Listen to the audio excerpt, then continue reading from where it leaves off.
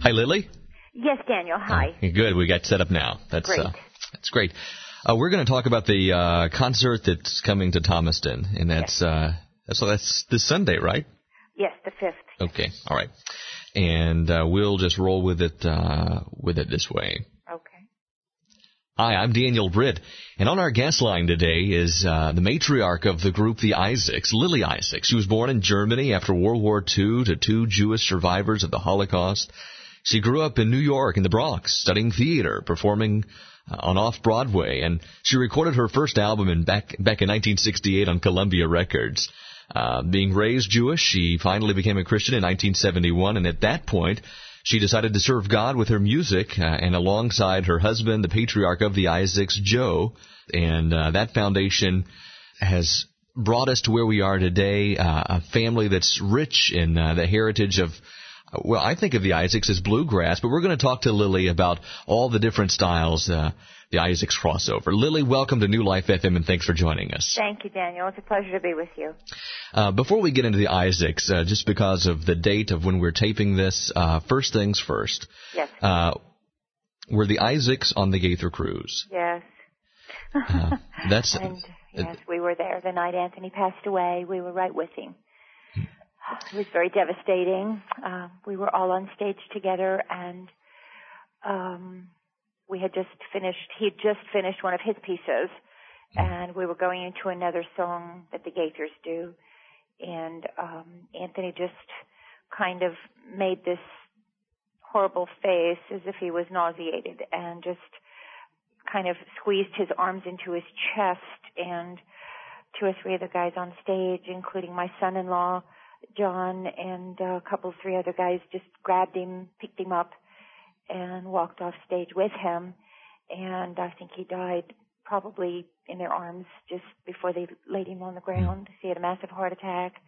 It was just traumatic and very, very difficult. It happened this past Wednesday night, and we had 2 more nights of performing. Of course, the people on the ship were just wonderful, and we all just grieved the rest of the week, but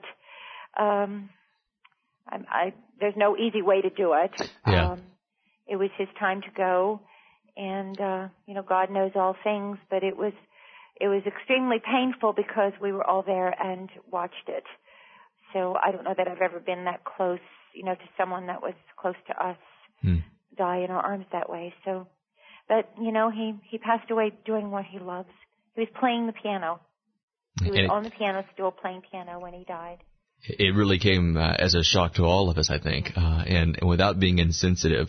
How do you go on? I mean, you're on a cruise ship. People paid a lot of money, and was the crowd very understanding? Obviously. Well, it was when they took him off stage, and some of the art. There were just about 20 of us on stage. We didn't have a large homecoming group on the cruise. But those of us that were on the stage, of course, 4 or 5 of the men had walked off and took him back there. And we saw paramedics run backstage, which was behind us. So Bill and Gloria was still out front, and of course we didn't want to panic everyone because we didn't know at that point what was wrong. So we continued singing for another 10 or 15 minutes, and a couple of people came back out to the stage and told us that they were working on him, and they thought it might be his heart. And you don't think about somebody dying, Right. People do have heart attacks, and they revive them, and, we of course, we didn't think of the worst. Right. So we continued, and then at one point, they called Bill backstage, and when he came out, he said we were going to do one more song and dismissed everyone to have prayer for Anthony. And we really didn't know till we walked off the stage and went back there that he had passed. And at that point, all the artists just hovered around Anthony and his wife in that little room on the floor. And we prayed and we cried and we sang and we held on to each other. And then after that, we had a little meeting in one of the lounges till about 1:30, 2 o'clock in the morning, the artists that were on stage with Bill and Gloria, and decided, we had like 6 more shows to do on the ship. And Bill wanted everyone's input. And we wanted to be reverent to Anthony, who was such an amazing artist, an amazing person, and was so dedicated to his line of work and gospel music. So we didn't know whether to cancel the show. Actually, the Isaacs and the Hoppers had a showcase the next morning at 8:30 with Joy Gardner. And it was just, we'd been up half the night. We didn't know whether to continue. But one of the people that were on the cruise, one of the ministers, had made a suggestion and said that all the people that were in the audience had witnessed it. And she said, we need to involve these people in the grieving process. So what we needed to do was continue with the service the next morning and let God lead. And so we said, yes, we should do that. So the next morning we got together and all the artists were there. And Bill got up, made an announcement, and we had prayer, and we had a praise and worship morning, and everybody cried together. And it was healthy for us all to get that out. Then that night, it was very difficult, but we continued, and everybody's minds were preoccupied, but we were together out in the middle of the ocean, out in the middle of nowhere. Yeah. However, you know, we have the Lord as our comfort, and we knew that there was nothing we could have done to save him, and God's timing was just that way. So we sing about comfort, we sing about the Holy Spirit, we sing about heaven every night of our lives, every day of our lives. And it put us to the test because at that point we were living what we actually were singing about. And we got through it. You know, of course, his wife, Luann, was on the cruise by herself without any of the family. So some of the artists, some of the women spent the night with her until we got into Nassau and her daughter flew in. We just stuck together, and, you know, that's what it's about. But the people on the ship were so kind, and everybody's support, you know, we just all did the best that we could. And the next homecoming event is going to be very difficult. Yeah. And I think it's evident that even the worst cynic of these type of Christian artists who say, oh, they're just entertainers, they're just out there making money and hustling a buck, I think at this point it becomes very evident that you do live what you sing about, and it really boils down to ministry when something like this happens. Oh, for sure. And anybody that's ever been in gospel music knows, you know, it's like anything else. We become a family. And especially when you work with people every week. I mean, you eat lunch with them, you eat supper with them, you perform with them, you're constantly with people. It's just like a family. You have more than just business associates. You're a family, and you're the family of God. And that's the time, in a time of grief, in a time of trouble, you stick together. And certainly our industry is that way. And, you know, just about 3 weeks ago, we lost Doug Riley, who at the age of 35 got killed in a car accident. Again, another tragedy where, I mean, 2 small children, and Doug was the most wonderful individual. So, you know, somebody made the comment, God is really putting together a wonderful band up in heaven. You're right. So how do you answer? Are there any answers to, you know, I think when I get to heaven, the first thing I'm going to ask the Lord is why, you know, why so young, you know, and it almost doesn't seem fair, but God knows, and we just have to trust in him. I think it was Mother Teresa who said, God, you'd have a lot more friends if you were nicer to the ones you already have. That's right. I don't know. You know, who knows the answers. Well, one more question about this, and then we'll move on. Sure. As far as you know, being somewhat on the inside with the Gaither Homecoming crew, technically speaking, who took over at the piano to finish the cruise, and who's going to pick up where Anthony left off? You know, I don't know who's going to take up where Anthony left off. We haven't heard anything about that yet. But the 3 concerts that were left on the cruise ship, Roy Webb, who plays with Signature Sound on the piano, and my son-in-law, John Bowman, has been playing guitar on the homecoming night, and my son, Ben's playing bass. So Ben and John and our fiddle player, Jesse, was there. So we had our band together, basically, and Roy Webb was on the piano for the rest of the cruise. So whether he will continue on or they're going to get someone else to come out, I really don't know that yet. I'm sure they have a plan, but we haven't heard yet how that's going to be. Well, we're talking with Lily Isaacs, and Lily is the matriarch of the group. Lily, you and your husband, tell us about the beginning of the Isaacs. You and your husband Joe sort of teamed up together, not only through marriage, but through the love of music. And you being raised in the state of New York, and specifically in the Bronx, was bluegrass unfamiliar altogether to you? It was. I never heard a banjo. The only time I heard a banjo was on the Beverly Hillbillies. Right. So to me, being in gospel music was something so foreign, and especially in bluegrass. Yeah. So he was a bluegrass musician, Joe was, and me being in folk music, we never dreamed about going to church or getting saved. So we were married approximately a year when a tragedy hit the family, and he had a brother was killed in a car accident. So we wound up in church one night, and that's when we both got saved and found the Lord. And it was just the natural thing to do, was to just wind up in church and just get up on the pulpit and start singing with a guitar, gospel songs. So it just kind of happened. It was never planned, and we had a band at the time with different musicians that joined. And of course, as the kids were born into our family, they were born singing and started playing music when they were very young. So it's just one of those things that I know God had planned for us, and we didn't have a clue at the time. So yeah. It's been an amazing journey. And being raised Jewish, there's an incredible story. And Lily, you usually tell this especially the Isaac solo dates, right? I your do, testimony. And, if we have time and I'm asked especially, I do. Sure. But yes, it's being raised Jewish. I didn't believe in Jesus Christ as Messiah, and when I did get saved, my family rejected me, and it was a very painful time in my life, because it was, my family was so close to me, and because of being Holocaust survivors, I had such a dedication to my family. And it was just a bluff. Of course, they did love me, but they made me think that they'd turn me away because I accepted Jesus. And that took a period of time to get past that.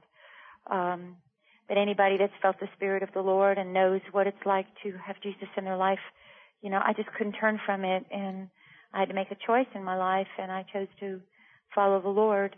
And after a period of time, they accepted me back home. It wasn't for a long time that they would speak to me, but even to this day, I have trouble with it. But we continue on, and everybody has a cross to bear. Everybody has a sacrifice. But I wouldn't change it. Yeah. And you were on the 700 Club, as I understand, and when you told your story, their phone banks just lit up. Yeah. What an honor that they called and wanted to put my story on there, and they did. I think it was shown sometime in September, and I got news that they had 600 or 700 calls that night for people to receive salvation, and that's what it's all about. So I was just so thrilled about that. And so people really relate to your story.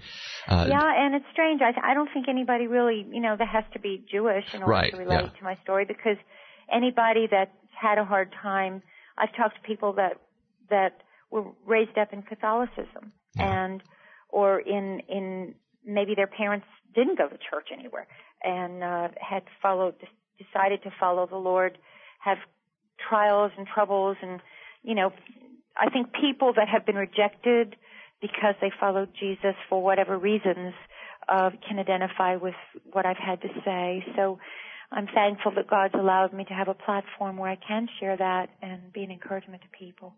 I think we sometimes take for granted, especially in the field of Southern gospel, that we think that most of the people who are listening to that style of music probably grew up in the South and are cultural Christians. They weren't totally separated from a Baptist doctrine or a Methodist doctrine or something that's very common in this part of the country. Right. You guys live in Nashville now? Well, Becky and John, my daughter and son-in-law, and I live closer to Knoxville. Okay. And Sonia and Ben, my other two kids, just about 2 years ago moved to Nashville. So we're all in Tennessee, just a couple hours apart. Do you guys have any connections with the Bronx or with New York or anymore? My mother still lives in the Bronx. I was just there yesterday. Yeah. And she's still there. So I go up every 2 or 3 times a year, and since she's still living, I still have family there. Well, and To be honest, I've just been curious, and I've watched eBay for the Lily and Maria album, and it comes up every now and then. About once a week or so, I'll see one pop up there. Really? And somebody's got an old, and they're usually in very, very good condition, and they're what do you know? They're selling them for about $15-$20. And what do you know? Well, you know what's funny is I did the album in 1967 and completely lost touch with anything. And I think about 10 or 12 years ago, I called someone at Columbia Records just to see if they had any old albums there just for collection, just to give my kids a copy, because I actually didn't even have but 2 copies of my own. So somebody told me to check eBay. They didn't even make them anymore. Columbia told me they were no longer in print. And there were 2 people, this has been about 2 years ago or 3, that had one for sale. And one guy asked $70 for a Lily and Maria album. And I thought, oh, my God, it's worth something. And, I bought it for $70. Your own album. Wow. My own album. And when I called him and told him who I was, I thought, oh, well, he's just going to send it to me. Oh, no. But that was just so funny. So since then, every now and then I do see one pop up. That's funny to me, though, that people are still asking for it. Yeah. Well, in talking about the whole situation that happened last week with Anthony, the switch from secular music in the music industry to the sacred music industry, have you noticed some? I guess there are obvious differences, but are there some similarities there that you found that things are really all the same between sacred and secular, and then versus the differences that are obvious, like you're singing about things eternal versus things that really don't matter as much? In the secular world of music, I think that people are not as personable as in gospel music. I think in Christian music, we're more like a family than in the secular world. And people, there's competitive spirits everywhere you look, whether it be in sports or in the business world or even in music.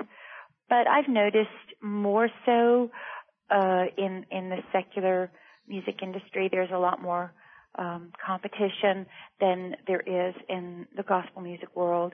The professional gospel music world, where people do work together quite often, you take people that are on stage. For example, we've been doing the homecoming tours now for the last 3 years steadily. And, one artist gets up and everybody's like a cheerleader for them. And when they do well, we feel great. When people are blessed and enjoying the message and song, then it's an enjoyable feeling that that they're ministering just like you are.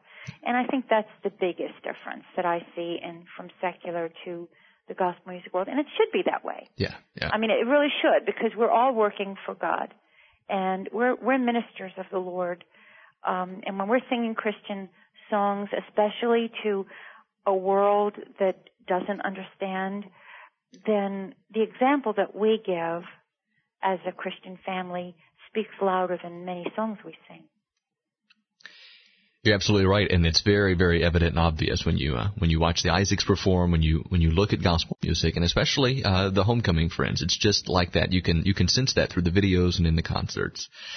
When I think of the Isaacs, my default category I place you in is bluegrass, but I think you go far beyond just the bluegrass box. Tell us about the styles and the varied styles that the Isaacs bring to the stage. Well, we have acoustic instruments, of course. We have a banjo, guitar, mandolin, fiddle, upright bass. But when my kids started writing songs in the late 80s into early 90s, they brought more of a contemporary feel to the style of music, and it came from their hearts. The harmonies are different, the chord progression. So I think that we're really not traditional bluegrass. However, we can kick off a song like Sally Gooden or Orange Blossom Special, and they do a great job at it. But we love to really venture out into blues and a little bit of jazz run, and newgrass, which is something we love doing, which has a little more of a pop feel to the bluegrass style. So, to say that we're strictly bluegrass is not fair, although we use bluegrass instrumentation. I think you consider all that. So I just love to say that we're kind of a hybrid acoustic band where, we're not afraid to try something different. It doesn't have to be a traditional bluegrass song for us to do it. And I love that because we can put our own touch to a song and make it sound the way we want it to come out. So, yeah, it's been a lot of fun to do that. We've added a fiddle player last year, Jesse Stockman, and he's an incredible musician. He's just added so much to our sound. And it's been a lot of fun just kind of getting together and seeing what comes out of it.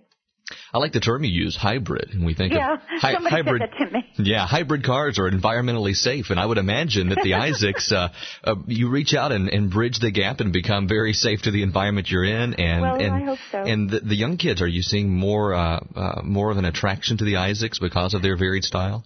Yeah, we do. I mean, our crowds vary. In our own concerts, we see a lot of, anywhere young till, older people. Of course, the Gaither concerts still attracted a lot of the older people because of, I think he's trying to break into a younger set now too. I've noticed a lot of the talent that's on the Gaither stage appeals to maybe a little bit younger set.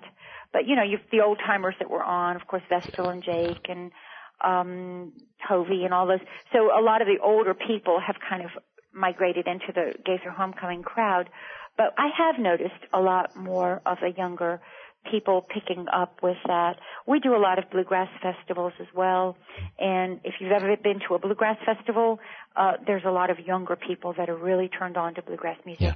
And what's strange is there are so many people that come up to us and say, we never liked bluegrass music. We didn't know we liked it. Yeah. And when we heard you guys, we love it. Yeah. So, I'm just so pleased. I feel blessed that we've had a platform to be able to introduce another kind of gospel music to people that normally might not have come to a bluegrass festival or an Isaacs concert. And it's fun to explore different types of gospel music. And we'll get a chance to explore the repertoire of the Isaacs on Sunday night at 6 o'clock, March the 5th. Lily, you're coming to Thomaston, to Mountain View Baptist Church. And this is going to take place at 6 o'clock on Sunday night. Is this going to be a full-fledged concert? Yes, it is. As far as I know, it is. As far as you know. And what can you expect in a church setting on a Sunday night with the Isaacs? Well, normally we get to perform about an hour and a half, and we do a lot of requested songs, and we get to interact with the people one-on-one, which is what we love. We'll have everybody laughing and maybe have a tear here and there if it's something spiritual. And we just try to be ourselves, and we love meeting people in an intimate setting in a church that way because it's so special. So we never know what to expect. We just say, Holy Spirit, just take over. And normally, God, will always bless the concert, and when we leave it up to Him, it always does. And I just don't know how else to explain what would happen. Yeah. Mountain View Baptist Church, again, is the venue, and if you'd like more information about the concert, that information is available at 706-646-2101, 706-646-2101, and that's this Sunday night, March the 5th, in Thomaston with the Isaacs. And listen, you guys have been performing for over 30 years, and you've won the Dove Awards and 2 International Bluegrass Music Association Award nominations. Now, was that this year only? No, or is that over a period of time? Yes. And the Grand Ole Opry, I've seen you guys there a lot, and of course Gaither Homecoming Stage. The Isaacs, if you've never heard them before, where have you been? They've been around for a while, and you need to be in tune with what they're doing. Lily, this has been so much fun. Can we do it again? Yes, we can, for sure. And we will be in touch and following your website. What is that, by the way? www.theisaacs.com. All right. Very easy to remember. And we'll put a link there on our website as well. Lily, thanks for talking to us. I know your day and schedule is so busy, and we'll look forward to doing this again soon. Thank you very much. God bless you. Thank you. Take care. Bye-bye. Bye-bye.